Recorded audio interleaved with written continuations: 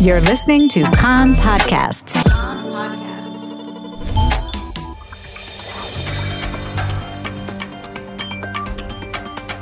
You are listening to the English language news of Kan, the Israeli Public Broadcasting Corporation.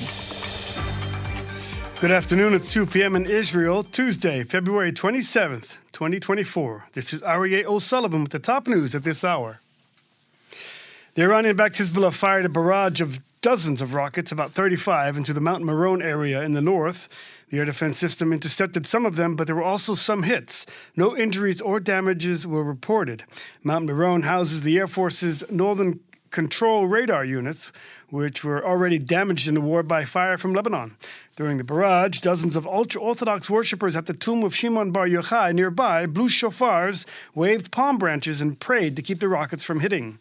Hezbollah says that the shooting is a response to yesterday's Air Force attack in Baalbek, deep in Lebanon's Bekaa Valley.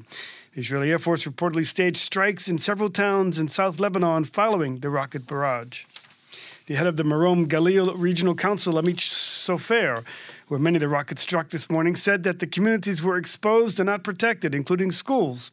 He said that the continued attacks were damaging the resilience of the residents.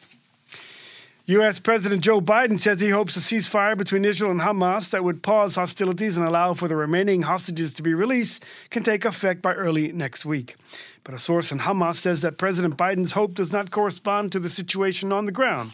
According to him, Biden's statement was premature, and there are still big gaps that need to be bridged.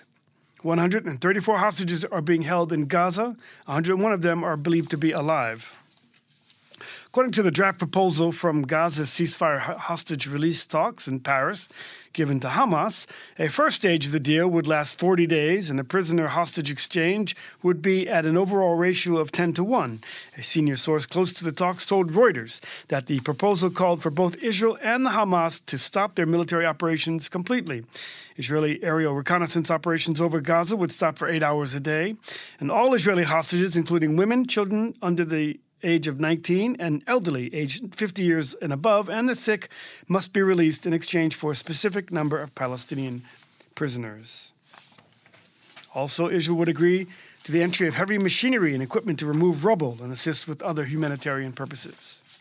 On day 144 of the war, the IDF continues to attack in the Gaza Strip. Yesterday, the War Cabinet discussed for the first time plans for a ground operation in Rafah.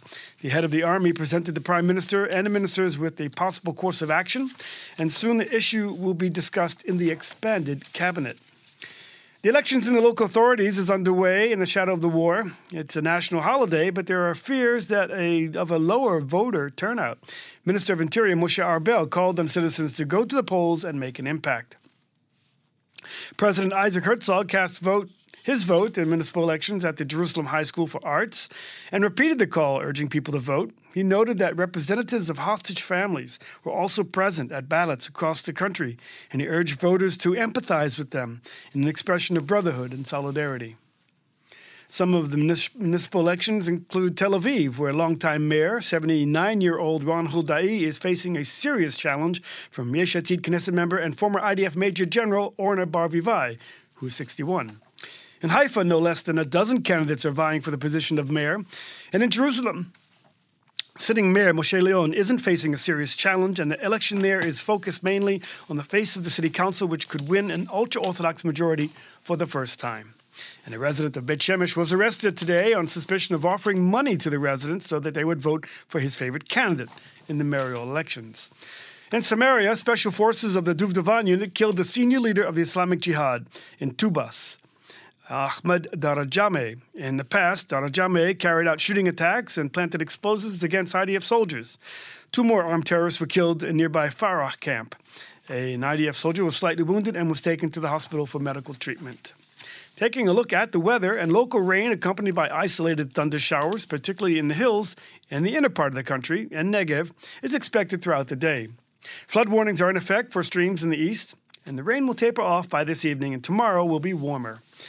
Maximum temperatures for the main regions: Jerusalem 15, Tel Aviv 20, Haifa 17, Beersheba 19, and in Eilat going up to 24 degrees centigrade.